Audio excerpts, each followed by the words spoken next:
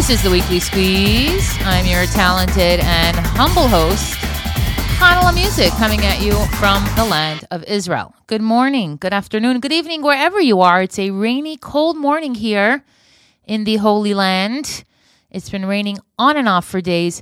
You know, I told my mother the other day, you need a very specific wardrobe when you live here. It doesn't have to be fancy. As a matter of fact, it shouldn't be fancy. But you do need clothing and shoes and all kinds of paraphernalia when you live here just to cope with being in Israel. Israel just sends things at you from every direction. First of all, the seasons. There's a reason why Israelis wear basically sandals or boots. It's either sandalim or Blundstones or Adidas sneakers. I mean, first of all, there's not a whole lot of variety. Bichlal, we don't have Zappos. And people don't order shoes online because if they're the wrong size, you will be out of luck for 6 to 8 months or until the Israeli comes back to get your box. So that's not happening. So Israelis are very basic when it comes to stuff. But you do need a lot of gear to live here. It's been raining. It's muddy. I tell you, I am sometimes 4 or 5 inches in the sludge with my dog on the mountains, loving every minute of it. But it is a chore when you come home because you have to wash off the mud and then you have to wash the floors. And it's just, it's not the elegant life of my grandmother in Crown Heights circa 1989. It's a different vibe, and that's fine because everyone I meet here is pretty much on the same page. I met another girl today. She's Swiss, right? So she's Swiss, speaks French. We meet in the park. She has a beautiful husky dog. I have a half husky dog. It's pouring. We are both standing with our parkas on in the pouring rain with our dogs who are getting soaking wet and running in the darn pond, the one that I hate, in our park, enjoying their lives. So I'm talking to this woman who owns this dog, and she tells me she's from Switzerland, and she grew up with cleaning help, and everything was pristine. And here we are, standing in the dripping rain, loving every single second of it, knowing that if my mother knew I brought a wet dog into my house now and didn't even immediately wash the floor because first I have to record my podcast, she would plotz. But you know what? I don't care because I am living my dream. My dream was to live in Israel. It doesn't matter where, actually. My dream was to live on a mountain somewhere. It turns out it was Israel. Lucky me. And have a dog and go for walks in the rain and just enjoy nature and enjoy my kids and not be so fussy about all the little things that people are preoccupied with when their country is not at war or about to be at war, which Israel is and always has been. So, you just live on a different dimension here. And sometimes I think I'm manufacturing it, and sometimes I think maybe it's my imagination, or sometimes I think maybe we're just trying to convince ourselves that it's worthwhile to live in a place that's infested with cats. And no offense to the cat lovers, but it's a little gross how many cats are on the streets here. And they look sad and, a little worse for the wear. The point is that we're all feeling this because it's real. And we're willing to take the sesame seeds on everything. And we are willing to be a little uncomfortable because of all those magical exchanges that you have with people that relate to you. Which is how I found myself hugging the manager of Parks and Recreation the other day. I basically told her the park needs doors because in the morning when the dog moms come to the park, the dogs are in danger of running out into the street. And she was like, it's not really a dog park. I'm like, I know it's not a dog park because we don't have a dog park. I'm not going to ask you for a dog park. All we're asking is for little baby gates. Plus, by the way, that could prevent, I was going to say a lawsuit, but there's no such thing as lawsuits in this country, an accident if a toddler wanders out of the park. I thought that was a reasonable argument. Of course, she just gives me some side eye and promptly doesn't write it down.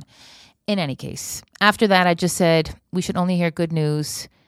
Let's hug. And we hugged and it was wonderful because, we're all thinking about the same thing and feeling the same way. Sad and overwhelmed and a little guilty, honestly. I think a lot of us are feeling guilty and that's okay. On some level, that is okay. The most important thing is that we're channeling our energies. We're doing good things depending on where we are. And really, there's no excuse for not showing up in your own way, whether it's hugging the lady from the park or booking a trip to Israel or signing a pledge that says, after high school, I am going to study abroad in Israel. Even if it's just a pipe dream, just making that commitment, whatever channel it might be.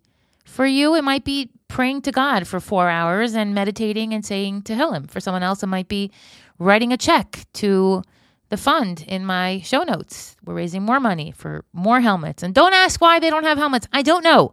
They have helmets. We're getting them better helmets because they deserve it. That's what I think. The Chayalim deserve it.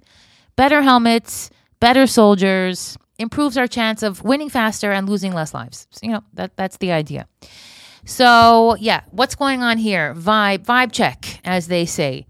Listen, if I wasn't taking in the kind of media that I am, I would say it's fairly quiet. Although this morning at 5:30, when I was up, of course I was up, I heard explosions, like a number of them. And it wasn't thunder. It was things exploding. And I thought, are they rigging structures in Gaza? Because where else would I be hearing it from? I know there's no rockets, but it's just the sound of war. And it's unnerving and annoying. And it just doesn't feel right when things are being blown to bits not far from where you are trying to sleep. And then I thought, wow, there are so many kids in Gaza right now that are hearing this so much louder than I am. And then I thought, well, sucks for them.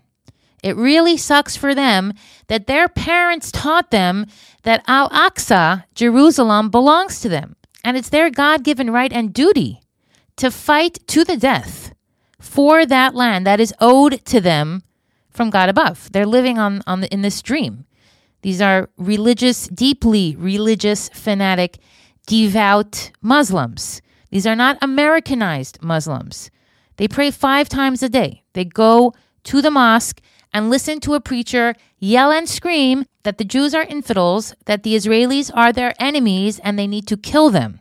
And it's them or us. Now, in a normal scenario, well, it would be us because they don't have the capacity to fight a nation state as strong as Israel. Israel is one of the most powerful countries in the world. Yes, one of the richest, most successful, intellectually advanced and progressed countries in the world.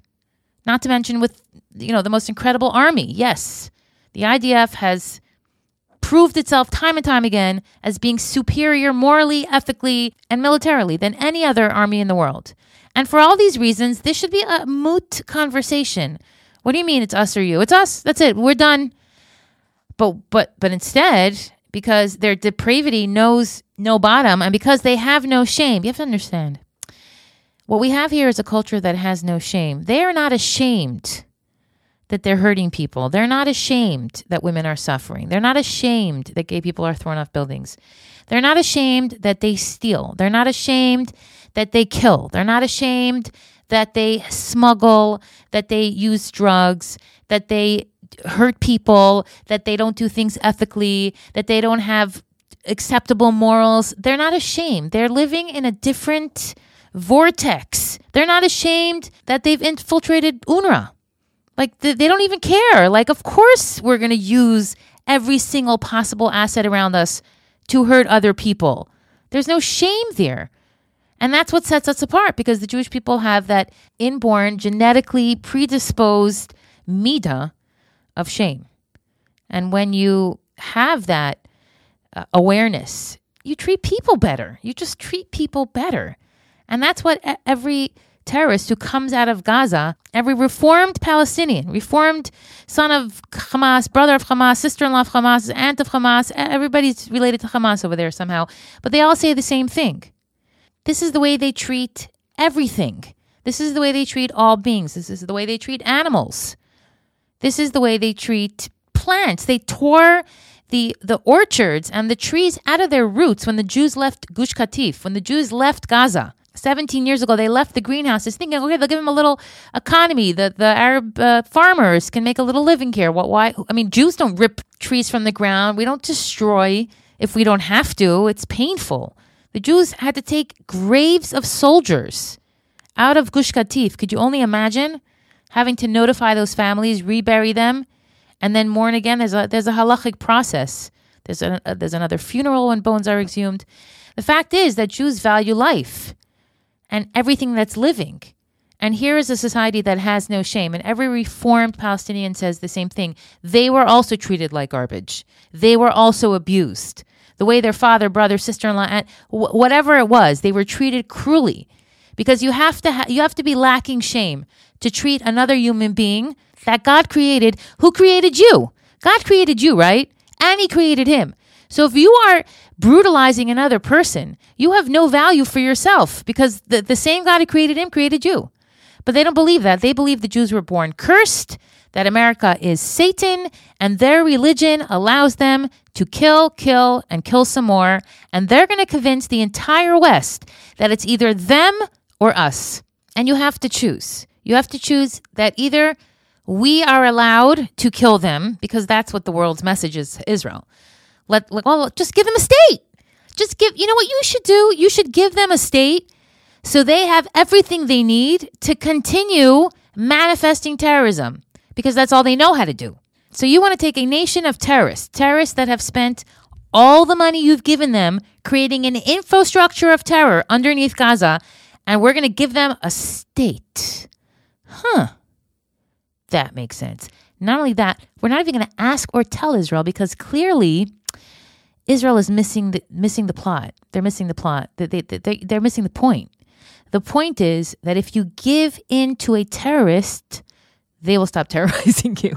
That's the point. Hello, does anyone not realize that if Israel would literally roll out the red carpet, there would be war on the streets? Do people not understand that we are dealing with a nation of terrorists or terrorist supporters? I follow the news. The only Palestinians that are frustrated are the Palestinians that had enough. The rest of them are just like, this is our mazal. This is what we have to do. We're just going to have to keep dying because that's the Palestinian way. We're doing it for Allah. And if it's not us, it'll be our children and our grandchildren and our great-grandchildren. It's not like these people are elegant, so they're walking in sandals. And it's not like it's that cold either. I don't see anyone raising money for Arabs living in tents all around the Middle East in the north where it's below zero half the winter. So do me a favor when it comes to worrying about the winter in Gaza. Besides the fact that these people are professional liars who are in the business of creating paraphernalia that will convince the West that they're more pitiful than they already are. And yes, it is pitiful. And no, I don't have to see it on the news here in Israel. I don't care how they are doing. It's their terrorist bed, and now they are sleeping in it. And I'm sick and tired of the rest of the world putting sheets on their mattress so they should be a little more comfortable. It's just not okay. And as you could tell, I'm frustrated this morning because we're talking about a two-state solution and we still haven't gotten the hostages. It's like, can you be more offensive, world? Can you make this more unbearable? Oh, my goodness. I'm looking at a picture of a bride and groom. He is holding a machine gun and she is holding a machine gun. And someone wrote, the definition of a photo shoot only in Israel. Okay, maybe they're both in Miluim. Maybe they're at a wedding and somebody passed them guns because we're during a war. I don't love these pictures. I really don't. Although a chassan and kala have to go to war even during the week of Sheva Brachas. I'm just putting this in there in case somebody wants to correct me. I always say one mistake a show just to make sure you are listening. I could be wrong, but either before Sheva Brachas or after Sheva Brachas, I just don't think we should glorify weapons. That is their way. We don't need it. We don't need to fight. We don't need to arm ourselves because if Jews just lived peacefully, undisturbed in their land, there'd be very little crime. And there is crime. Don't get me wrong. There is crime in this country. Pretty terrible crime, too, because humans are humans and the Yetzer Hara will lead you down a very dark path, regardless of your religion. But at the end of the day, we are not fighters. And I truly hope that we can move out of this phase of war. And yeah, it's cool to listen to all these songs and harbu darbu and be fierce and be bold and have our tanks rolling in. And it's the army of Hashem and it's the tzava and we're the lions of Israel and all that. It's all fun and dandy. But at this point, I could just live without war. I could. Remember those days when I used to just wake up in the morning and think, where should I go today? Where in Israel should I travel, explore, and sightsee? That really feels like the good old days, and I hope we can get back to that soon. In the meantime, it's all war, but good stuff. Such a beautiful video from the IDF soldiers in Battalion 5053. There must be 500 guys and girls in this room, and they are standing up. This must be after it's after they came back from war, and I guess they're having their little goodbye get-together. And they're thanking the bus driver who drove them from base to location to war zone, I suppose. And it's just so heartwarming to see all these soldiers cheering for this bus driver. And it shows such beautiful Hakar Satayv appreciation. And that's really what it's all about. Speaking of appreciation, Noah Kirel was at the People's Choice Awards last night wearing what appears to be a garbage bag, a leather, poofy. Oh, it's just so awful, but it's so beautiful because it's a big, fat, yellow ribbon pinned to the back of this garbage bag-looking jacket for the hostages. And she went like that to the People's Choice Awards, and she's a beautiful girl, and she's representing. And I was like, this outfit's so bad. And then I saw everyone else's, and I was like, okay, it's not so bad. Did you see what Billie Eilish was wearing? No? Okay, it wasn't so bad. So thank you, Noah Kirel, for representing Israel and our hostages. May they be able to come home soon and resume their lives and enjoy music and award shows in peace with their families. A beautiful, beautiful production of Jerusalem of Gold. If you don't have Instagram, good for you. If you do have Instagram, I posted this on my Beautiful Land of Israel Instagram page. Jerusalem of Gold, Yerushalayim Shel Zahav, from Dutch violinist Andrew Rieu in a soul-stirring performance in Tel Aviv. This is one of the most beautiful, soul-stirring performances I've ever seen. He's an incredible musician. The crowd is full of Israelis. Everybody's singing. Everybody's crying. Mind you, this is a few years ago. This is a few years back when he came with his orchestra to Tel Aviv and performed this at the finale. And it was just a moment that reminded me, number one, of the innocence of Israel before October 7th. Before October 7th, I would have watched this performance and been like, wow, it's so beautiful. It's so emotional. The Israeli people have so much in common. They have such a deep history. They've been through so much. They fought for this land. Now, next level. I am completely, deeply affected and connected to my Israeli brothers and sisters after October 7th, and watching this performance and the way that people react to it, it just cut really deep. The people of this country drink blood to live here. We drink blood in our coffee to live here, to be here, to protect this land physically and spiritually, because Israel has to deserve peace on its land. Don't forget, the land itself is alive and has a relationship with God and begs God that the people should be able to live here in peace and cultivate the land and produce and grow and glorify God in a land that's deserving of the Shekhinah, a land that reflects the beauty of God's creations and the flowers and the nature, and of course with the people. So everything just feels a little bit off these days. Like the land is mourning the hostages, waiting for them to come home. This rainy season feels a little weepier and sadder than usual. And while everything is vibrant and green, there's just a sense of desperation in the air. So that's my recap for today.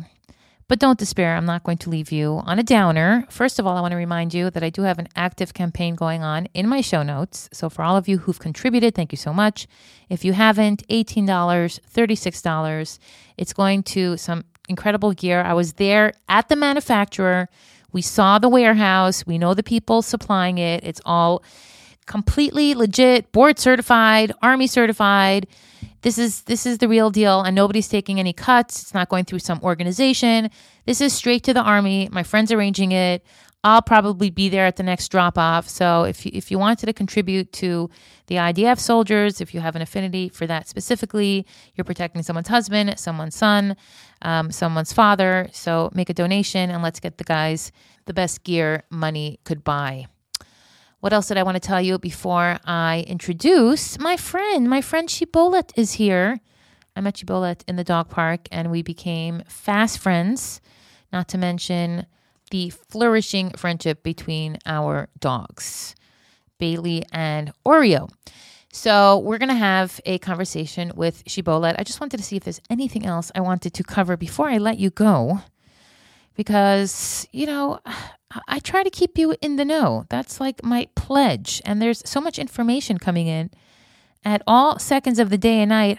Did you see Susan? I'm sorry. Did you see Susan Sarandon? That's what I wanted to talk about.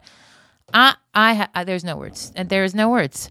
All day long, I've been singing "Ceasefire Now." There's no words.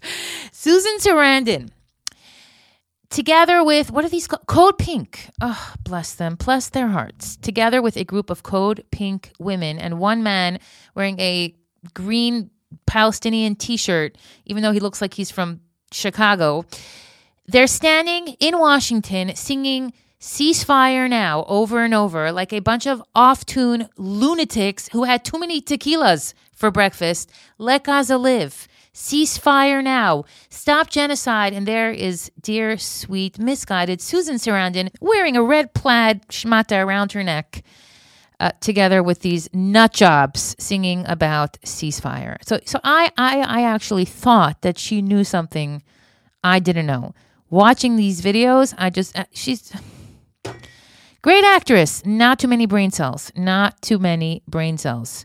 Yeah, so other than that, as far as the actual news goes, we haven't had any rockets this morning. They are bombing across Gaza. They are bombing across southern Lebanon. They are killing terrorists.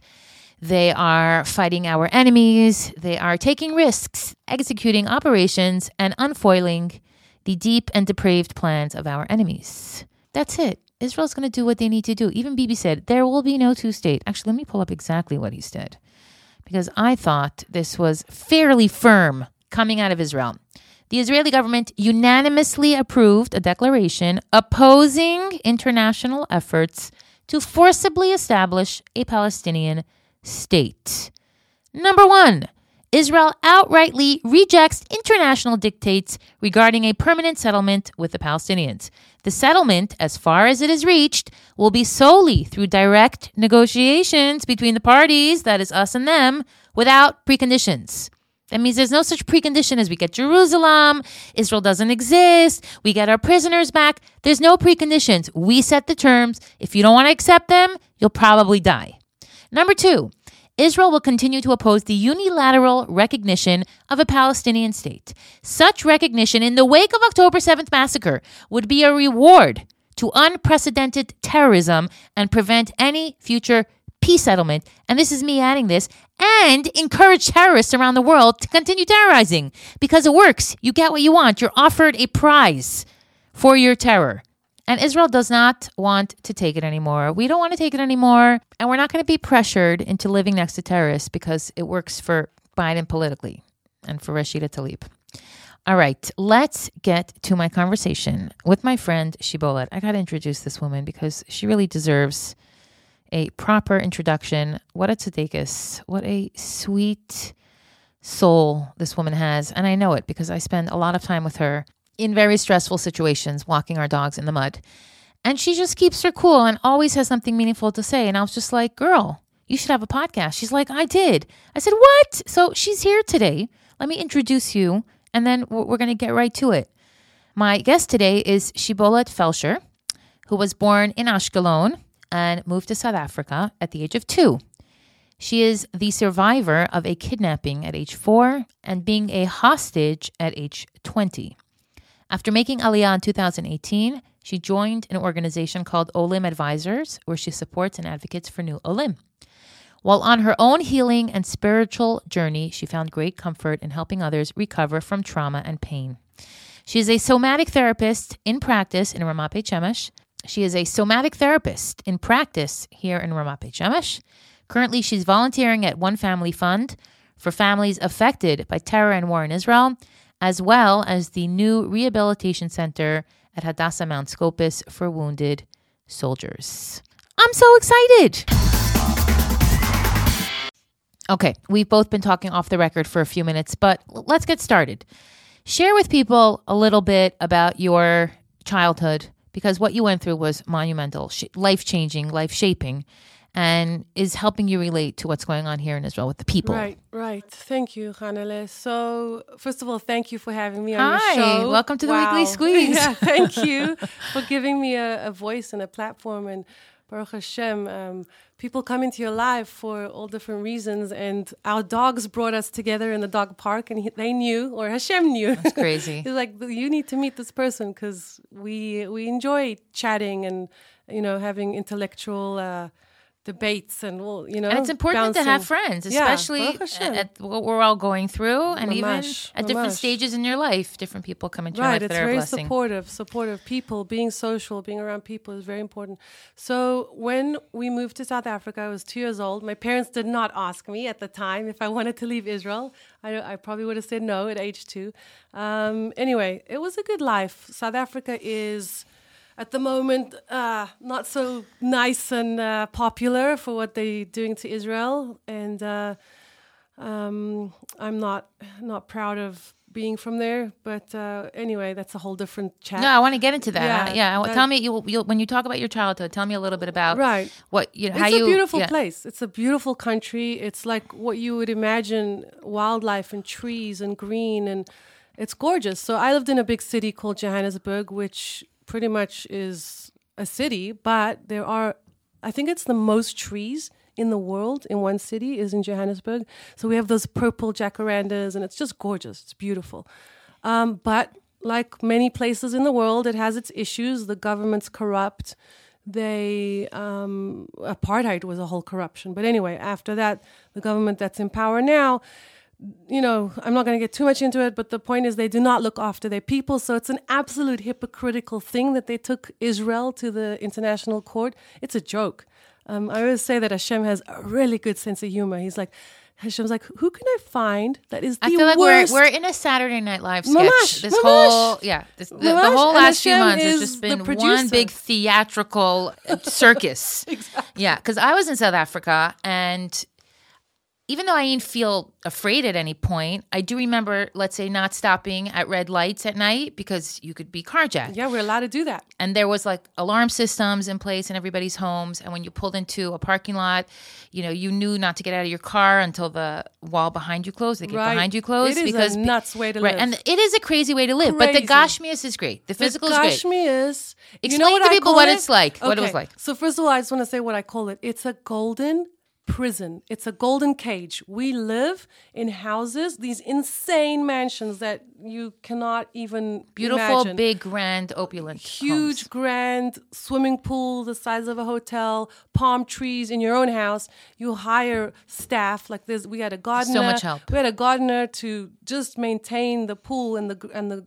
mow the lawn and whatever in the outside. Then we had 2 nannies inside the house. Like, this is just nuts. By the way, these people become very close to their employers. They're like family in a strange way, right? They're totally like family. They're totally like family. I mean, our nanny, Mali, she was from Zimbabwe. She raised my kids. Like, I would go out I was a lecturer in a university. I would not come home until late. So she would raise these kids. And you trusted her. I trusted her with everything. How come? Because you look into their eyes and you can feel, and this comes into somatic work, you can feel someone's energy. You can feel if they're a good person.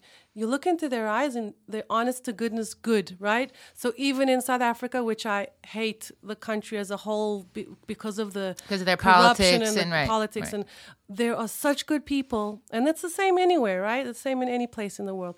So we lived in these golden cages with electric ghetto fences outside surrounding the entire house, and you would hear people being shocked at night. You hear them like popping. Or if an unfortunate bird landed. It sets off the alarm, and then you would hear people screaming like they're trying to break into these houses, and they're getting electrocuted, which is really, really nuts. And this is how our kids grow up.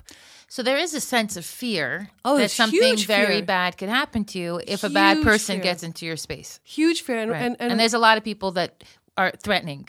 There's a lot of people that are threatening, but the human mind is so smart.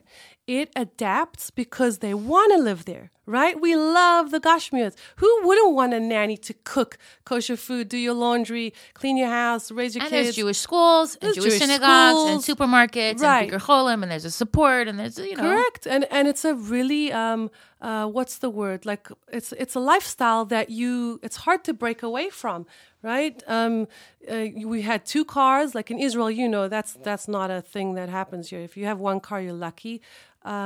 We the land is cheaper. So you can buy huge pieces of land for nothing. Like 200,000 shekels will buy you a mansion there, literally, like huge. Was there ever a heyday for South Africans when you thought, wow, this is improving and we could have a life here and more people should move to Africa and join us here? So I think you've hit the nail on the head.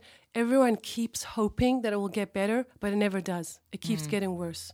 So at what point, I heard Hillel Fuld say this on one of his talks to the Americans, at what point do you decide to leave? At what point?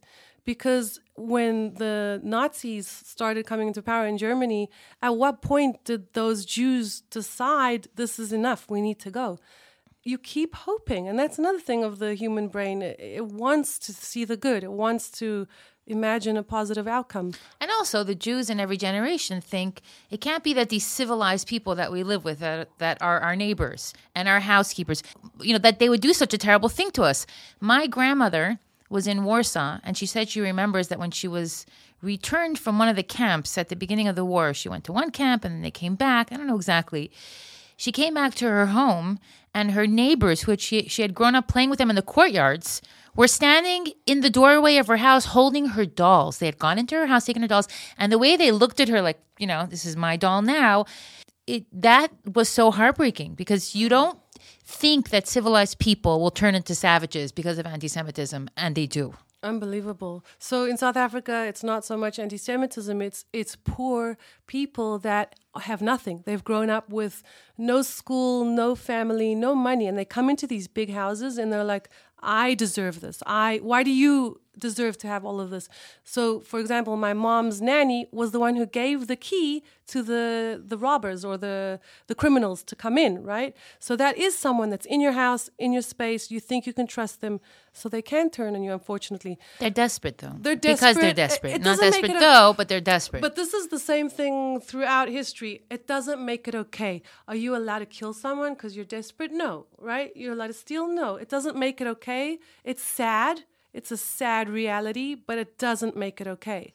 Well, that's the picture that people are painting of the Palestinians, that they're desperate and that... The victim. Yeah, and that makes their behavior acceptable because they have no choice. They're pushed up against the wall and this is what they have to do. But like you're saying, we can't live in a world where that's the only option is to hurt other people. Correct. There's lots of other options. I mean, there's... And also, by the way, are Africans, is this a country that is Christian? What is their... Right. So there's a lot of really religious Christians. There are the Jehovah's Witnesses. There's like...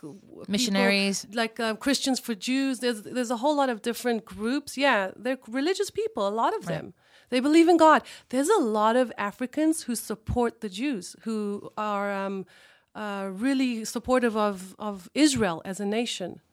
Right, but Africa's a big country. Africa's huge, right. There's a lot of people also that don't, and there's a lot of movements against us, and it's easy to be paid off by Iran to go to the international courts. Right. Money talks. And do the dirty work. Right. Okay, so you're growing up in South Africa.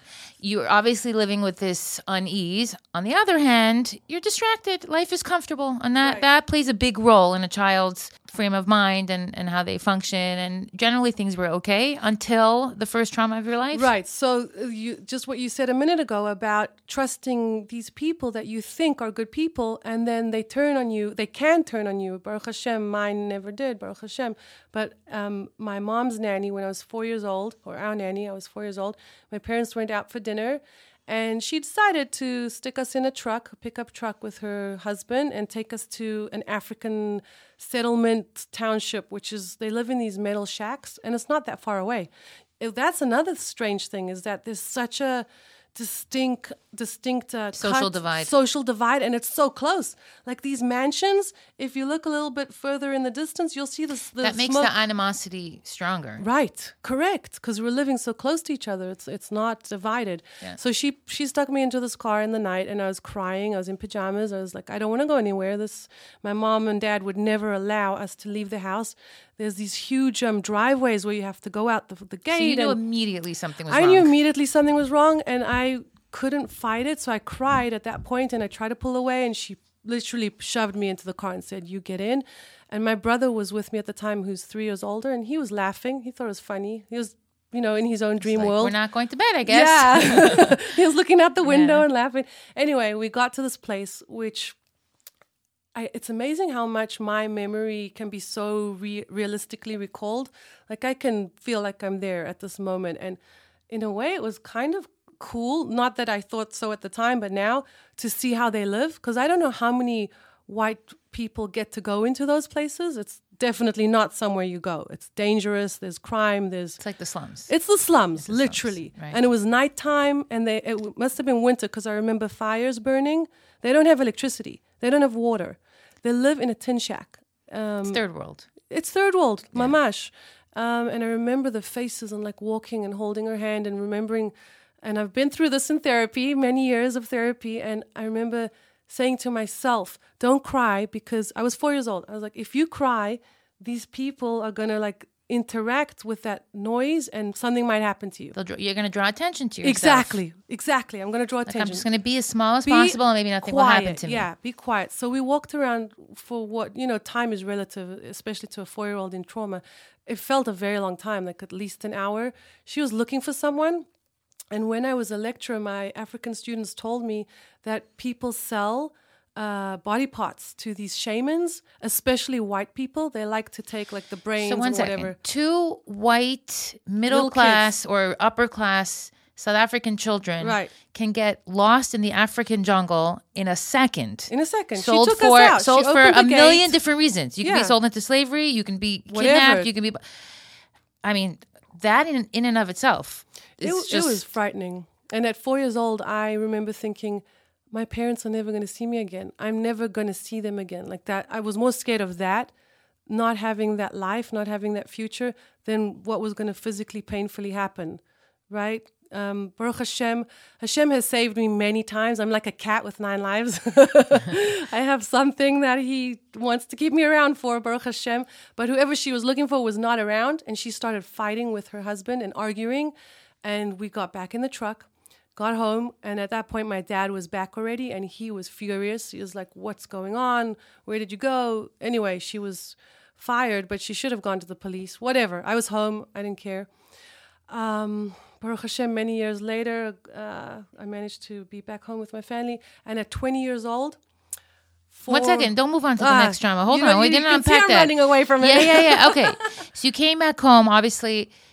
a tremendous feeling of relief. Why didn't your parents at that point pack up their bags and come back to Israel? Wow, that's the question, I guess, that would answer everything for everyone. Why didn't the Jews leave Germany when they saw Kristallnacht? They thought this was just a bump in the road, a little mishap, a South African, Because, again, your mind wants you to adapt and stay where you are. You can't give up all of that. Being kidnapped? But I was back. So what people in South Africa say... So it felt like it minimized what had actually happened. This is what people say in South Africa. If someone breaks into your house and holds you at gunpoint, when they leave, you say, thank God no one was killed. And you carry on with your life. Right. Like you don't even call the police. So you do, but they're a joke. Right. They're a joke. I see. So you carry on. I was home. So this is part of the parcel. I suppose you could say that if somebody would analyze life here in Israel and be like, what do you mean? Yesterday... somebody got killed at the bus stop, and today you're riding that bus? Like, that doesn't make any sense. What do you mean? Our roots are here. This is just part of living in Israel. That's the sacrifice you make for the quality of life. Correct. So that was, okay. So you're assuming correct. That's what it was. Similar thing. And I guess Hashem wanted us there for a certain amount of time. Listen, you do your hishtadlut, but at the end of the day, there's also your fate, your what's written, right? It was written that we'd be there for that long. My dad makes jokes about Moshe in the desert wandering for 40 years because he's been in South Africa 40 years. He's like, my time's nearly up. I need to come back to Israel soon. Israel's calling. Yeah. So Baruch Hashem went through high school, went through government, non-Jewish high school with all kinds of different people. So you really understood the culture. Yeah, it gave me a nice understanding of Chinese people, Greek people, all different, and boys and girls. It was mixed. We didn't even know when we were little kids. We used to sing hymns in the primary school until one little Jewish girl elbowed me and said, "Stop singing! It's from the church. This is not for us. Right. Like the Lord is my shepherd and all these things." And I didn't know. Were your parents? I mean, did they keep things at home? No, nothing. Did they talk about Israel? No. We kept Pesach, like we had a Seder. We'd have Kiddush. It's what do you call it? Traditional. You have Kiddush and then you go out. But your parents grew up in both of them grew up in Israel. But there's a lot of secular people in Israel. So I understand, but they really secularized. They secularized in another country. They became South African. Like for them, that was their identity. They left. They were secular from Israel. They were never religious. Right. Right. So getting to South Africa, I guess you can move even further away. And leaving South Africa is kind of giving up on that idea that you can be a Jew and separate yourself from Israel and the Jewish people and Judaism. Right. It's a different world. I mean, but secular is secular anywhere you are. Baruch Hashem, they came back to religion in recent years, and my sister actually started the whole movement at age 16. She decided she's going to be kosher, age 16, alone in our house. And I had a friend who thought she was Jewish growing up, reform, wanted to get married, and found out she's not even Jewish. So she had to convert. So while she was converting, she wanted me to go with the Shirim, and I liked it. I was like, hey, this stuff is I can't even imagine you not. Like, you love Right, Hashem it's so much, You right. love Eretz Yisrael, the Torah. You're like fully, it's so much of who you are. So, Right. It's weird, yeah. right? But Baal Teshuvah that's why we choose to come back. At age 26, I chose to come back. I went on an Or Sameach tour to Israel. They took us to Neve, Yerushalayim. Every single girl on the tour at that time took her jeans off, put in the trash, and we left wearing skirts. Baruch Hashem. That's amazing. But one second, before we get there, you told me about something else that happened in South Africa. When I heard that one sat with me. Like that one sat with me. I played it out in my head. That is something hard to move past because it's a very ugly thing that happened to you and your friend. So can you tell us a little bit about that? I mean, I have an adult audience. Obviously, if they can handle this is it. They can handle I mean, I'll give you the heads up. It's not like a happy story. Right. But, So at age 20, I was spending a Shabbos at a friend, and her family was there. I was sleeping over. In South Africa, most people have electric fences, and she did not. She had just moved into this house. This is the friend I'm talking about who converted from Reform to Orthodox. Her boyfriend at the time, they were getting ready to get married and bought a house together. And the rabbi was like, hang on, you need to go through 2 years of conversion in order to marry Orthodox. So they had this house that we went to on Shabbos, and he went to shul, and around 6 p.m. at night, I was sitting with her brother, her mom, and the nanny, and we're just hanging out. And all of a sudden, the door opens. We didn't lock the door either because he had gone to shul. They obviously jumped over the gate or whatever it is, and 4 armed, seemed like Nigerians just from their accent, because you can tell the difference between a South African accent and a Nigerian or Zimbabwean. There's a whole lot of countries, a whole lot of different areas in Africa that are very different. And I could immediately hear that they were Nigerian, which have a history of serious crime and aggression, and it's dangerous. Nigeria is really dangerous. And they come to South Africa to get money, to do these things. Big guys, guns, walked straight through the door, so 4 of them. And I remember my mom, this is amazing, Hanale, my mom teaching me. So this is the thing about my parents.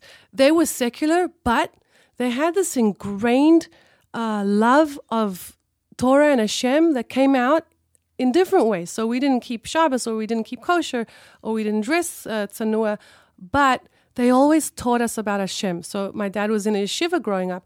They taught us things from the Zohar, like about the spirit world, about what happens when a person dies, goes into Olam Haba. So my mom always taught me that if you're ever in serious danger, you should say the name Uriel. You should call out the angel Uriel's name 7 times, and you'll be protected. I remember this line since a child. Like, she told me about Uriel, the angel, and if you ever need it, it's almost like she knew that I would need it one day. But I remembered it. And as they were walking through the door, I said Uriel 7 times. I didn't even look. I looked down. I just said that. Did your blood run cold? So it's a very interesting thing, trauma. The brain has a way of protecting you. So you detach from reality immediately. As soon as your brain processes, as soon as your brain hits, danger. This is what's happening. You're in serious danger. You could die, and you can't get away. That's the 2 key things that you can't leave. Flight or fight. Flight or fight, and you go into this kind of disassociated state of protecting yourself, because that's how you can fight. That's how you can fight, or stay, actually or stay. Because in that case, I had to stay, so I had to detach from the reality of what was really happening. So you're saying if you can't fight and you can't flight, you detach. Exactly. Got it. And that's called that. I guess that could be flight, because you go into your mind in a certain way. You leave the situation. So it could be flight, or freeze, it could be fight, even, or it could, or whatever even the freeze. case is. Right. Hashem programmed this so that we have some sort of defense mechanism when we're not in control anymore. Correct. So that or we trauma. can cope and actually make choices. Right. It calms you down. When we're in an environment where we have no control. Right. So I don't know if you saw a video of the hostages on October 7th. There was some children sitting on the floor with their parents, and they had just killed the sister. They had just shot the sister. They streamed it on Facebook. Right. But the conversation that this family was having was so surreal, because you're in the midst of hostages, of being a hostage, of terrorists holding you at gunpoint. Your child or sister has just been killed. There was blood on the father's hands. There was blood, right? And they were having a conversation. They were all in shock. He was in shock, but he was disconnected. She said they in a later completely interview. Disconnected. Okay. So that's what I'm talking about. You are in this world. You can feel yourself. You know you're here, but it's almost like a dream. Like time stands still? Time stands still completely. It's like you're in a dream, and sound changes, visual changes. And I was later told by a trauma therapist when I went to deal with that, is that the blood vessels open up because you're now afraid. So your heart starts, your breathing changes, and your heart starts beating faster. So the blood goes to your eyes and your ears, and you can hear almost like what a dog, I suppose, would hear, because we're dog people, so we get that. It's like that high ringing in your ear. High ringing, but even like you get this from your sound. You know sound, like you understand it. Yeah, you hear can different hear tones everything, and, different tones. Like I could hear the door lock opening, like and their feet. Your senses are heightened. Your senses are heightened. Okay, exactly. So you're in this heightened mode. What do you remember? So I remember things being really bright. So that's, again, the blood rushing to my eyes. Seeing the guns and then looking down so that I could focus on myself and not them. So time carried on. They were coming into the house, going around to the other people. There were 4 of them and there were 4 of us. So that each one of them with the gun was coming to each one of us to tie us up. So by the time, you know the Matrix, when like time slows down? It literally felt like that. By the time the criminal got from the door to tie me up, could have been 30 seconds. That's how far it was. But I managed to look down so that I could focus on myself and say Uriel 7 times. That's all I wanted to do. Mm-hmm. He got to me, tied me up, put me on the ground, face down on the ground, took my friend, because he said, whose house is this? So she put her hand up. She's like, it's mine. So he said, like, get up, stand up. And they took her around looking for a safe. They're like, where's the safe? We want to find the safe. Where's the jewelry? Do most homes have safes? Yeah, they do. Mm-hmm. They have dollars. They have whatever it is that they keep. The guns. They keep guns in the safe. And these criminals take those guns and everything else. So she was like, because they were just starting out, she was like, we don't have a safe. So he's like, I don't believe you. Tell me now or I'm going to shoot you and everyone, whatever he was saying. It got ugly. I don't want to get into too much details just to protect certain people's privacy because it might be figured out, but it was not a nice experience. At one point, I was davening to Hashem. I was whispering, but I was saying, like whispering really loud, Hashem, where are you? Where are you? Like, how can you allow this to happen? I thought, we came back to Judaism, like, I must have been older than 20 then because we were already starting to be religious. So how? 25, I think, 24. I was like, Hashem, this is what the reward that Baal Teshuvah. What's that? You abandoned me. Like, we came back to you, like, out of all odds. Like, I'm wearing a skirt, I'm keeping Shabbos. And this is, like, what we get. I didn't understand at the time. It wasn't like that. But I kept saying, Hashem, where are you? Like, help us. So at that point, the armed robber who was guarding us on the ground kicked me really hard in the back, and he said, shut up. Like, he didn't want me to daven. At which point I had a panic attack. You can see my throat's like starting to close up because it's emotional. It's like, wow, that's a physical, that's somatic. You see how my throat just closed up? That's a somatic thing. Like, I'm getting a physical response to my emotions. At that point, I had a panic attack where my breathing went really irregular, and I had to calm myself down while being on the ground because this armed robber was getting really annoyed by my breathing habits. Sorry, I'll just have a panic attack quietly in the corner. Wow. Anyway, he wasn't the husband at the time, but the boyfriend came home from shul, which they then took. Oh, this was on Shabbos. This was on Shabbos, Friday night. They stabbed him in the back. They stabbed her brother in the back.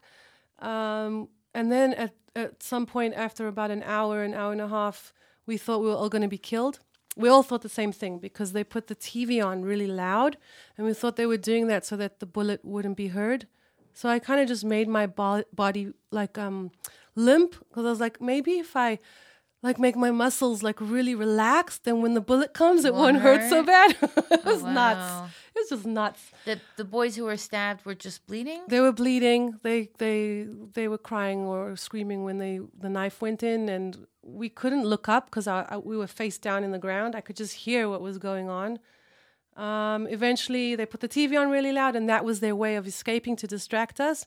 And after a few minutes, the guys were like, "Okay, they've gone." We stayed lying there for a few minutes because we didn't Suddenly realize. it dawned on you that they had left. Suddenly, we realized we couldn't hear their voices anymore and that they had left.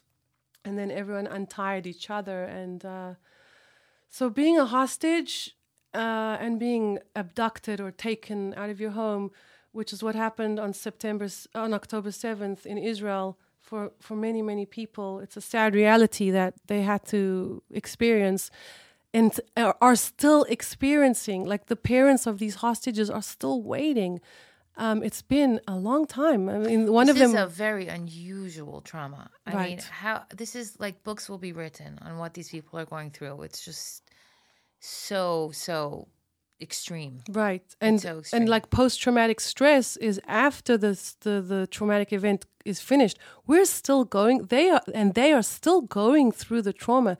One doctor called it present traumatic stress because we're still going through it. Right. So we don't even know. There's all these microcosms of trauma.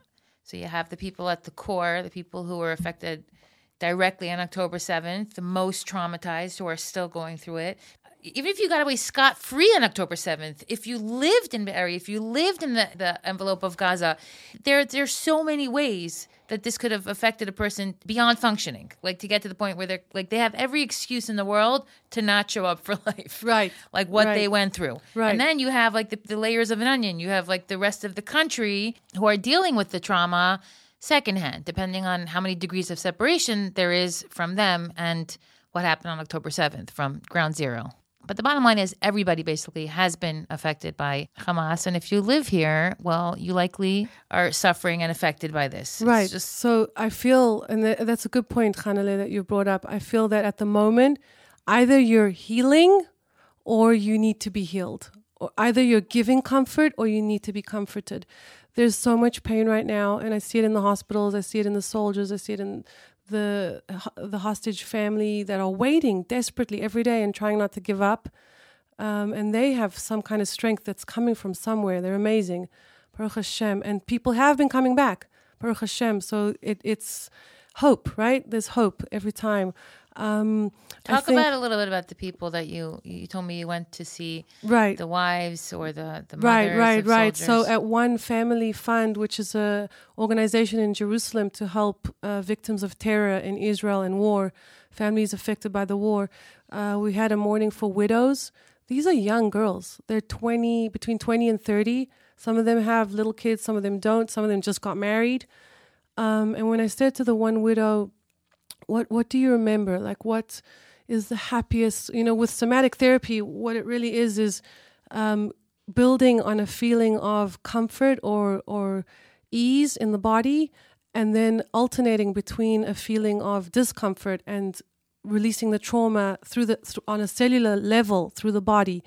So I said to her, I could see she was quite stressed. Her hands were scrunching up a lot. She didn't want to uncross her legs. And her shoulders were really, really tight. And I said to her, I think her name was Michal. I said, Michal, what do you remember, like one of your most incredible memories that just gives you peace, right? Because we need we need something to go back to, a resource. A reference point. Sorry, not resilient. a resource that when she starts releasing the trauma and I can see that she's suffering, I need to go to the resource and bring her out. It's like when you ask a couple who's fighting, when were you first in love? Exactly. That's exactly right. Like I had another client who recently wanted to get divorced and I was like, why did you marry him? Like why? And you see her whole face like glow and like she's, like we're the same. And it's also so that the body physically responds. Correct. It's a physical response. It's in the cells. It's in the muscles. It's a chemical response. So I said to her, to this widow, what memory do you have? And she remembers when he proposed to her and just the feelings. And we bring up all the senses. I'm like, what time of day was it? What can you hear? What do you feel in your body? And you just see this little smile, like a tiny smile, right? Come for a second. And if we can bring them any comfort, even for 1 second, that's enough. People are suffering. People need more than 1 second. Right. So the rule is to teach them tools to be able to do this for themselves. We can all heal ourselves. We all have that capacity. Hashem made us to be able to heal ourselves, right? We're all a Rambam walking around. We're all a real life living Rambam walking around. So you're saying that Israel has... there's hope here that people can come out of this. So we wanted to talk about Aliyah. Why make Aliyah? So I made Aliyah in 2018. I came back with my 2-year-old daughter. It was like a full circle of healing because I was 2 when I left. Why should people still make Aliyah? I see through Olim Advisors that we had a girl, a young girl, she must be in her early 20s. She made Aliyah the first week of the war, right? Unheard of. Everything was closed. That was the date that Nefesh B'Nefesh gave her. The flight was booked. They didn't cancel it. She came into a war zone. At that time, we were all in complete shock. Nobody knew what to do. How to feel. The schools were closed. New reality for Israelis. New reality. We were knocked into it, and the schools were closed. My office was like all the offices. Yeah, there were rockets every single day. There were rockets. We had in Bet Shemesh, which is where Hanela and I live. We're not used to sirens, that. Yeah, right. we rarely have sirens. Nobody cares about little old Bet Shemesh. Right, little old Bet Shemesh in the map. We're close to Jerusalem, and Baruch Hashem. That's one of the reasons we chose to live here. We didn't want to put our children through any more trauma because coming from South Africa, we didn't want to go to somewhere like Ashkelon or Haifa where there could be sirens, right? So Baruch Hashem, Bet Shemesh didn't have. But on October 7th, we knew there was something big happening because from 8 o'clock in the morning and when we were about to leave for Shul for Simchas Torah, the sirens did not stop. Well, the whole country experienced October 7th. Right. Nobody got away scot-free on that day. Correct. It was an entire country. War broke out and everybody was knocked off their feet and set into motion. Right. But for Bet Shemesh especially, we're not used to that. Like 1 siren in 5 years is what we've had. And the explosions. It wasn't just sirens. Yeah, you're literally right. explosions overhead. I completely forget about that. Yeah, even till today. You could hear booms, right? You could hear these huge booms and my little 7-year-old would be shaking. Our dog, Oreo, would be shaking in the safe room. We go into a safe room and you hear these booms and you're like, we've never heard that. We've never heard those booms. So that was also very unusual. We got to the shul, Simchas Torah. There were planes flying over. There was soldiers leaving, getting dressed, getting into the car. We had found out that there were hostages. We were told by the rabbi 40 hostages. And we cried and we danced. And we're like, you know how hard it is to feel happy when you're sad? It's like... There was a terrible sense of dread and gloom that day, unfortunately, that hung over everyone. When you think back, you feel the heaviness of that day. Right. But so that the country was in an active state of emergency, and the trauma was unfolding. Right. It unfolded as the news came in, as Shabbos came out, as the numbers increased, and then as the world started dancing on our blood. This trauma has been so exacerbated. This is 4 months in, Yeah, right? This is 4 months in. You have, like you said, South Africa, the ICJ, people tweet, the anti-Semitism, the demonstrating, and the politicians, and Biden's wishy-washiness. I mean, talk about getting a zets back and forth. I mean, we're just like, sometimes I feel like we're in this amusement park ride just being thrown around without seatbelts in one of these non-gravity rides. You know what I mean? Like you're not strapped and you're just being flung from side to side. Kafakela. Right. So I like that analogy because it definitely feels that way. And I feel like what you can do to help yourself in Israel and out of Israel is to connect to Hashem, whichever way. That's our seatbelt. Hashem is literally our seatbelt because we're going to go through this crazy roller coaster no matter what, right? It's happening. those booms that we had to hear day after day. I mean, you'd go outside with your kids. We wouldn't leave the house. First of all, that first month was nuts. But when we did finally come out quietly, it was like Corona all over again, right? We're like stuck inside. We're scared. When we did leave the house and you'd hear booms, we'd have to run. How much time do we have in Bet Shemesh? We have like 90 seconds, something, 1 minute, I 1 remember minute. running into the mamad and hearing explosions right away. Right. So my Who's to husband's say? had explosions Who's on to top of say? his head. He was on shul duty. These are all guesstimates at the end of Right, the day. exactly. They're guesstimates. One second, we're jumping from thing to thing because we were talking about the trauma, and then I said, do you feel like there's hope and Israel could heal itself? And then we went into Aliyah. Right. And then we're talking about October 7th. Right. So let's go back to Aliyah and hope.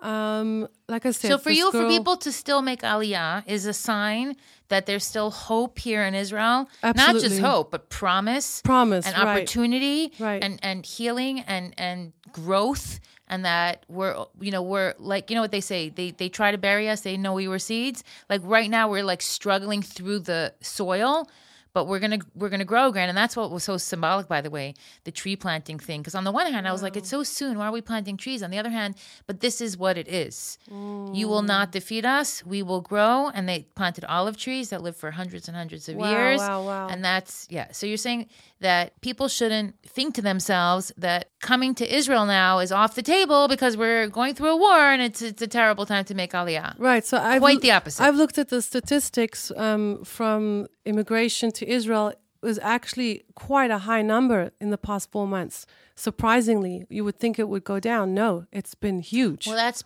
because of what's going on in Chutz La'aretz. Right, there's anti-Semitism, there's whatever in the universities, there's aggression, the riots. Right. It's who knows where it's going. Right, like I wonder in another universe if sometimes like when Israel has their wars, people will almost be like, oh, you see what happens in Israel? Like, of course we can't live there, it's not safe and so on, because look at America, everything here is la-di-da on a Sunday afternoon. But now we have this. Two realities have collided. The fact that Jews are not welcome in Chutz La'aretz and that Israel can feel like a war zone, even though, of course, it's, Hashem is watching Israel. It's just next level. We could talk about some of the miracles. We should talk about some of the miracles. I want to talk about what the Lubavitcher Rebbe said when he was questioned if people in yeshiva should go back home during that war. And he said that Israel is the safest place in the entire world. It has a protection that...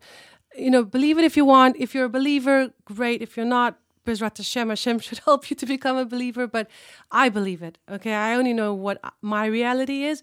And I've seen Hashem here. I've seen how he helps. I've seen the miracles. I've seen how he answers prayers. There's no other explanation for how these Israeli soldiers are surviving. Have you seen some of the videos, some of the footage of what they're up against in Gaza? It's not normal. Well, you want to just send like pretend soldiers to take care of this, but we have to send real people. That's almost the Matrix to me. They are dodging bullets to not a natural way. Hashem is literally, look, they are fallen soldiers. Chas v'sholem, it should never happen, but it hurts. It hurts when it's from our city. It hurts when it's these young boys and we see their names on the news. It hurts. So there is loss. We are experiencing loss, but the numbers, like, God forbid what it could have been. I mean, what they're up against and what they're going through, Hashem's there. There's no doubt. There's no doubt that he's protecting and helping. And also the missiles that fell. Missiles. Oh, my goodness. How many thousands? They're like flying refrigerators. Like imagine a flying refrigerator was coming at you. 3,000 of those. Yeah, over the course of a few months while you're living your life, going to Costco and hanging out in the park. Insane. Insanity. But every time they land... we don't even recognize the miracle that they didn't actually land where they were intended to land. I think that we've had like 2 deaths from a missile, which is, the statistics are nuts compared to what's been thrown at us. Yeah. And they're still throwing at us, right? Yeah. From Hezbollah, from the north. So you say it. So you still feel, or it's Israel? I still feel that Israel is the safest place in the entire world. Not only that, we have bracha here. It's kadosh. Hashem's here. He guards Israel. You know that he sends his angels to guard over the rest of the countries, but he himself guards Israel. And I feel him. I feel him here. I don't even want to leave for 1 minute. Like even going to Eilat for me, is too much. Like Going to South Africa, I go for 4 days. My family thinks it's the funniest thing. Like, just the flight alone. Like, how can you do that? I'm like, no, I can't be out of Israel for more than a few days. If there's chaos, you want to be as close as possible to your father who's correct. But also there's an energy you. here. Like, if you look into energy healing and into vibrations and sound vibrations and all of that, there's something that you feel when you're in the land of Israel, when you get off that plane. The air, the just walking on the land is a mitzvah. Being by the kotel, going to Kever Rachel, just living, just being alive here is a mitzvah. Yeah, I always say the best part of living in Israel is actually living in Israel. Right. Actually being here. Yeah. I like that. That's the reward. Right. So Aliyah, yes, still people are coming. Come, we want you here. But let's talk about the challenges of Aliyah for a okay, minute. Okay, beseder. Because realistically, I made Aliyah. My husband's Israeli. He took care of all the paperwork. So that's why we have Olim advisors. We do the paperwork. Right. So you do the paperwork. Okay. So that is a massive process. It's huge. And I think, yes. So if, let's say you get your paperwork in order, you told your parents, you're setting a date, you're moving to Israel. From my perspective, as somebody who's living here, where exactly are these people landing? So that's a very good question that you've brought up, because part of the difficulty of making a decision to leave where you are familiar with, and especially coming to Israel, which is a different language or different culture, whatever it is not knowing what it will be like. And there's a thing in trauma recovery as well that you can role play or through drama imagine a certain situation, and it helps you come out of that trauma. So with making Aliyah, the more you have resources to understand what it's like here, the more comfortable the transition will be. For example, people come on a pilot trip. It's a week or 2 weeks, whatever it is, and you come and you check out a whole lot of different cities. We set up appointments for schools. We find according to your level of hashgacha, what city suits you better, what kind of jobs you're looking for. So there is a way to make it more comfortable. Once you've done that, it helps. One second. I'm thinking now, my question. See, what people from Chutz La'aretz imagine is that there's this kind of cookie cutter environment when you move to Israel and you're here and you start your life alongside all these new Olim. But it's not like that. So there is it's finding your place in Israel. Which school, which neighborhood, which community, depending on your background as well. Right. So people really do have to find their place. It's not going to be easy. It's going to be a process, maybe a process of elimination, until you find your permanent forever home here in Israel. So I like that you're being realistic, because if you come with the mindset that I know it's not going to be easy, but I'm in, I'm all in, I'm committed, I'm loyal to making this work no matter what, then you have a different chance. But if you come in and you're like, oh, it's so like idealistic, it's so like, right, it's going to be fine, everything's going to be great, it's going to be like America. No, then a lot of people don't make it, right? So I came in with a outlook of, I know it's going to be hard and I don't care. I'm in. I am 100% committed to making it work. And Hashem saves a place for every Jew here. Mamash, a destiny awaits you. He wants us here. This is home. So what I wanted to say about what you just said about the cookie cutter thing, about fitting in, there is such a thing called a soft landing, where you can join an Anglo community, and then it is a lot more comfortable, like Ramat Bet Shemesh Aleph, Try to find an apartment here. I'm not going to tell you that like... okay, that's where the miracles... Right, that's what that's where the miracles come in. That's what I'm saying. Like, we looked at 17 apartments until we found this one, and it's Felsher, because this apartment is a special one, Baruch Hashem. Yeah. So for us too, we didn't know where we were going. A friend took a video for us. He was like, this is the place. We were told there's certain streets in Ramat Bet Shemesh that are more your hashkofa, right? Because there's some Haredi streets, and we were told stick to these roads. We found a place on one of those roads. We'd never seen it before, and we signed. We're like, that's it. Turns out the only school in the entire country that suited my son, because he needed a specific kind of school, was on that road. If that's not a miracle, then I don't know what is. So I think to move here, you need emunah. You need huge emunah. You need faith. You need trust, because there are going to be times when you're not sure what Hashem has in mind for you, or if you maybe your Yetzer Hara might tell you made a mistake. So you're going to need trust. You need siyata d'shmaya, which you will get. Because, like you said, you make an aliyah and your mazel changes. Mishana makom, mishana mazal, especially here in Eretz Yisrael, where we're living on miracles here. So miracles are readily available. Just grab one. And then lastly, I was going to think there was one more thing. I mean, it never ends. You need hope, because that, I think, is what is at the beating heart of all this. Because at the end of the day, Ama netzach lo mefached, right? We're not afraid of the long road. We can do it. Right. Miderech aruka. Ama netzach lo mefached miderech aruka. That's what it is. Okay, my accent is I know someone somewhere is cringing. I think you did it pretty well. I don't know what Hebrew I speak anymore. So the eternal nation is not afraid of the long road because we have hope. And it doesn't and hope means understanding that today is not great. Today is awful. Today we are suffering. But if in that moment of your suffering, of your trauma, you could connect to your maker, whether it's saying, 7 times, people said they said Shema. They said, one woman said that she was in the Holocaust, they were hiding somewhere, and she sent a message to Chayalim. She made the bracha of Hamotzi Lechem Min Haaretz over and over, because that was the only bracha she knew. And then when she left, and when she was saved, she discovered Hamotzi Lechem Min Haaretz. What's Lechem? Milchama, war. Whoa. So she told the Chayalim to say that bracha over and over when they feel like they need a miracle from Hashem, a Yeshua. So part of the components of living here, lends itself to Aliyah at any time. Because if you're living in Israel, you're in this perpetual state of almost uncertainty, but also certainty. We're uncertain about what our future holds, because everything here is up in the sky until Mashiach comes.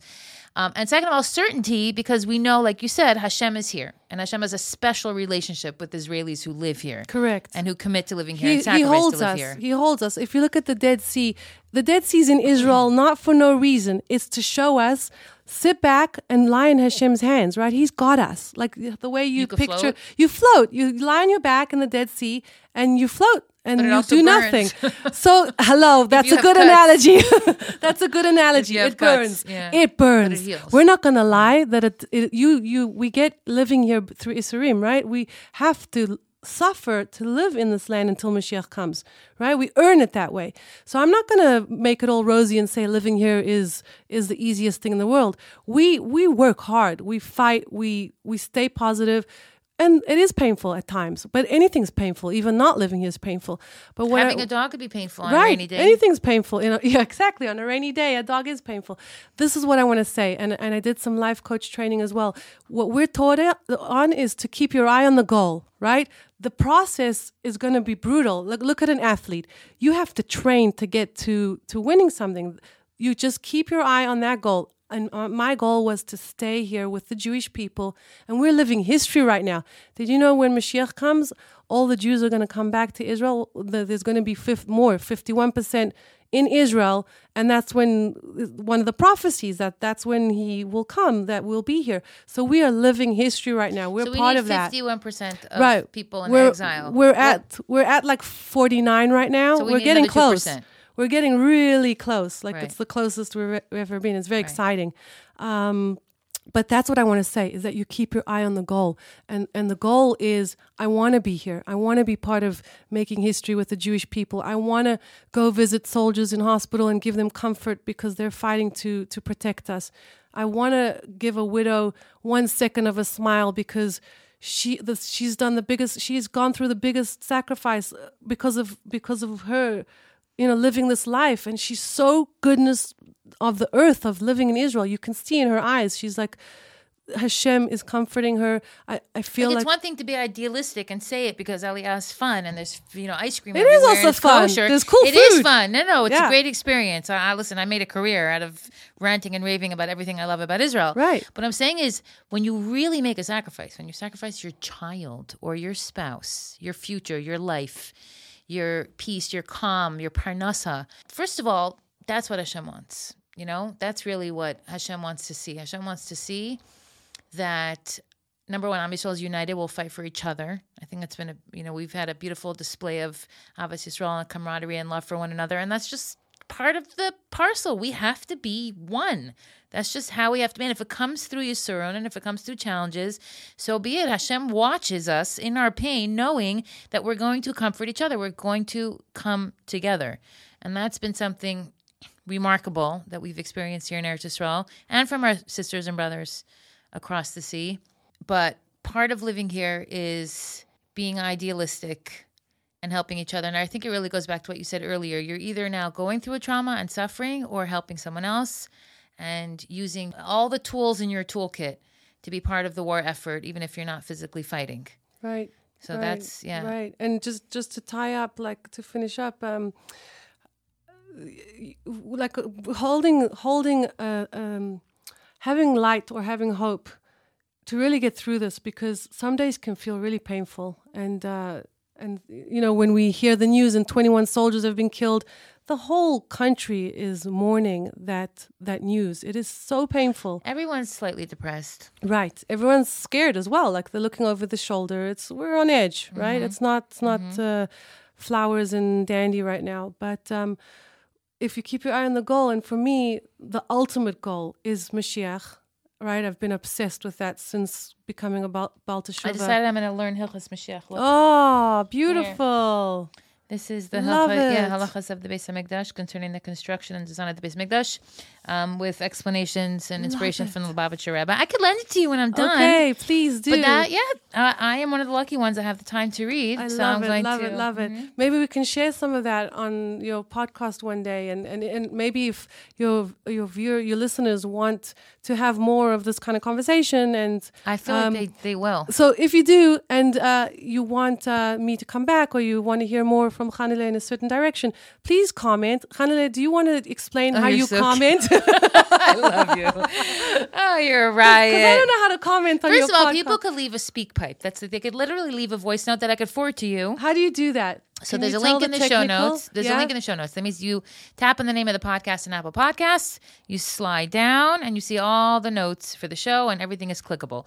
So you click on the link, you could leave a voice note, and that could just be a way that you express yourself regarding this conversation. Because I feel like people can relate and want to contribute. From you. Yes. Like, give us a reason to carry on. Yes, we want to hear from you. First of all, what do you do? Do you do like Zooms? Do you do classes online? Like if people want to reach out to you, let's say to speak for, right. So I used to do that on YouTube. Right now, I'm retired walking my dog with Chanela. I'm retired YouTube for now. Now we're in the field, like literally on the bases, the hospitals, Baruch Hashem. I also practice from a clinic in Ramat Beit Shemesh. But, I'll be contactable through you if they want to send a message. Yeah, they can email me, or you want to get an email. Yeah. Okay. Yeah. Yeah, I should say that. Go ahead, so it's very hard to say this name, but Shibolet, which is spelled Shibolet, and then .f@gmail.com. You're welcome to message on there. But I'd love to see some comments on this talk and just hear, how do you find strength? What's your goal? How do you keep your eye on staying positive? And even though the war is here and it's not there, like I said, every Jewish soul in a collective, we're going through a collective trauma right now where the Jewish people have felt October 7th together, like wherever you are in the world. I know that for sure. And also I'm seeing a lot of people getting a love for Israel that never was, maybe it was quieter, but now it's coming out louder. People's hearts are bleeding blue and white. Are bleeding, exactly, blue and white. They want to be here, even if you cannot get here for whatever reason, money, whatever, family, work, whatever it is. Their heart really wants to be here. Like they want to volunteer. Like a lot of the volunteers on the bases are from all over Canada, England. Yesterday I had lunch with a girl I went to seminary with. She called me. She's like, I'm here from Australia. See? I said, why? Exactly. She goes, first of all, I have 3 kids here in yeshiva. She said, second of all, we came 15 women on our own initiative to help, and we went to cut lettuce, and now we're going to Waffle Bar. And she took me out for lunch, and I was like, nice. This is so nice. Yeah. That's exactly right. They've come to help in any way possible. I was so impressed. And you know what it feels? First of all, it feels right because, when I look at her, I'm like, I know you're Australian, but you're also like Jewish. So you're, you belong here as much as I do. We share those genetics, right? We share that. So the fact that yearning brought them, and that's a far expensive trip, right? And they came here just to help show solidarity. And we've had a very big thing. I don't know if you've spoken about this, but all our farming workers were Arabs who, because of the war situation, have not been in or out or whatever is, for security reasons. A lot of the farms and farmers are suffering. So the produce is getting wasted, or they're not able. Well, first of all, the farms up north are not even accessible. I mean, they're war zones. People are not there, and they've been abandoned. This is following Shemitah, which is a double whammy. Exactly Talk right. about having emunah to live here. But I was going to say, because you said that the Arab workers are not here, yesterday it was revealed that the pigua on Friday I know. was He worked in Bet Shemesh. he was a bus driver. I know. A local bus driver it's not who has kids here. But she said that he became... So this girl went on social media and she said that my father worked with him. He drove the garbage truck. This guy drove the garbage truck. They were colleagues, I guess. Right, a garbage driver, not a bus driver. Right. Driver. Yeah, I saw that. And she said that lately he became more intense. He grew his beard. He was more moody. So there were signs, which were missed, by the way. But her point was... this is obviously for a different episode, but her point was that this can happen. Change. Yeah. Well, not even people can change. People are the Palestinians are all the same. So I actually want to say something to that because there's Dr. Peter Levine speaks about a collective healing and how people can forgive. I mean, right now I'm not going to get into that because we're in the middle of war and we're not in that mindset. Forgive their murderers? No, not the murderers. But, for example, I'll give you an example. At Hadassah Hospital, there was a Muslim nurse. And she came up to me and she said, I see that you're doing like whatever, a massage for the soldiers or whatever. And my shoulder is really in pain. Could you help me? My husband threw me down the stairs. No, I don't think so. Okay. But this is what I want to say, Hanale. Like, and this goes back to us talking about the nannies turning on you and how you can never really, it could happen to anyone. But when I looked in her eyes and I had to fight my own emotions, because how can I put my hands onto this woman who is not a Jew and hates us. Her people hate us, right? They want to kill us. They have killed us. And I'm now going to heal her and put Hashem's love, because it's not me. I don't do the healing. I'm literally a kli. I'm literally a kli. I get my body and my soul and my mind aligned in a certain way, and it's a lot of training. I have to meditate every day and do yoga and everything that you hate. You said drink a lot of water, and anyway, I had to put my hands on this nurse and put Hashem's love into her shoulder to get her healed. And I was Hashem like, created her. I have no correct. So in the end, the Muslims are actually our step brothers and sisters. Abraham was their father as well. Anyway, that's again for another life and when we are over this war. But the point is, I did it. And Dr. Peter Levine talks about healing between Palestinians and I don't even know why they call that, between Muslims and Jews. And they let the children play with musical instruments. And that's how they heal. It's generational, collective trauma that gets healed through this act of playing. Well, I think there's a future where there's a yearning for peace. There has to be a will. Right. When we that's have what a Mashiach partner, is. What do you mean that's when Mashiach is peace for the entire Mashiach world. will bring peace. Correct. Or Mashiach will usher in the era of peace. Correct. But right now, we are not living in an era of peace. No. Right now, we are living in an era where we simply have to defend ourselves from a people who believe in a story that the whole world supports, that it's all or nothing. It's us or them.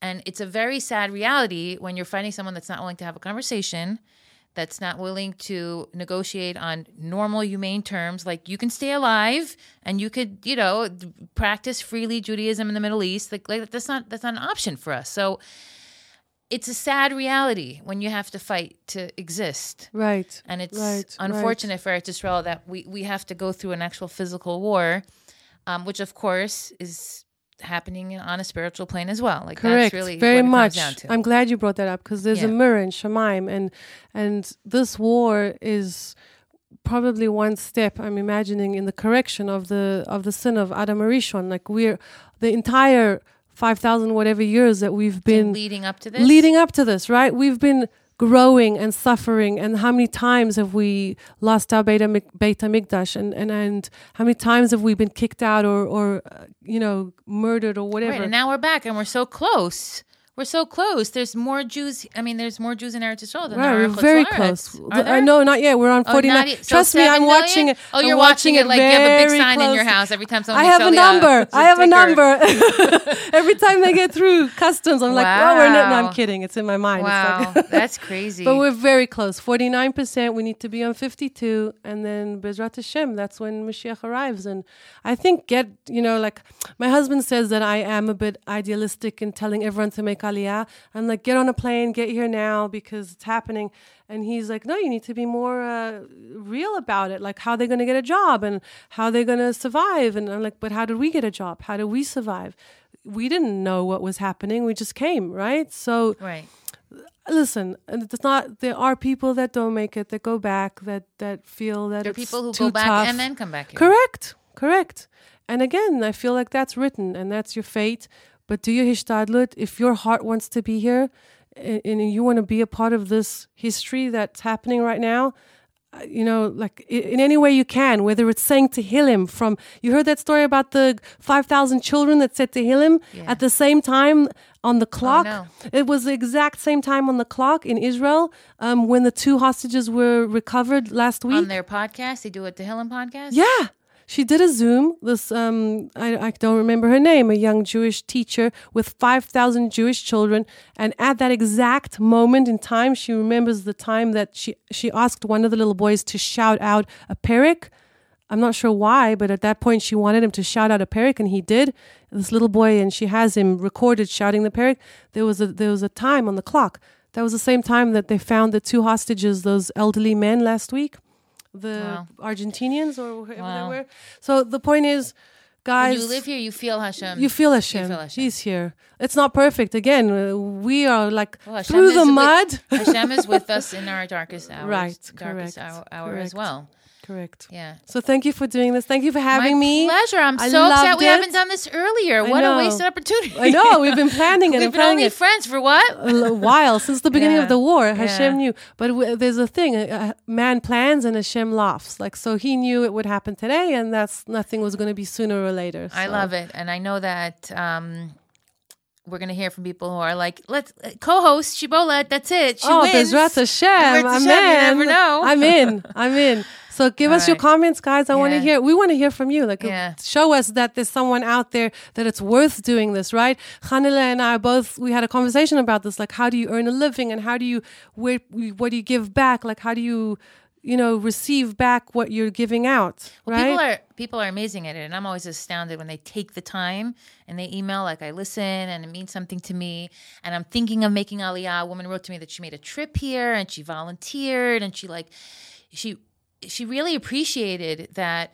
we stop here from whatever we're doing here, and life is hectic. Let me tell you, like both of us are going to go into motion now and not, sit down till the end of the day. Nachon. But we know that we're part of a bigger picture. We're part of a family, and we want to connect and love and feel loved, right? I love that. Right? We want to connect and love and feel loved. I love that. Yeah. Thank you so hello. much. That's why this is like the #1 Jewish podcast in the world. I love it. Love it. Thank you so much for being here. You're so welcome. Thank you for having me. So there you have it, episode 177 of the Weekly Squeeze podcast. Don't forget to check out my show notes for all the links that you need. Donate to the IDF.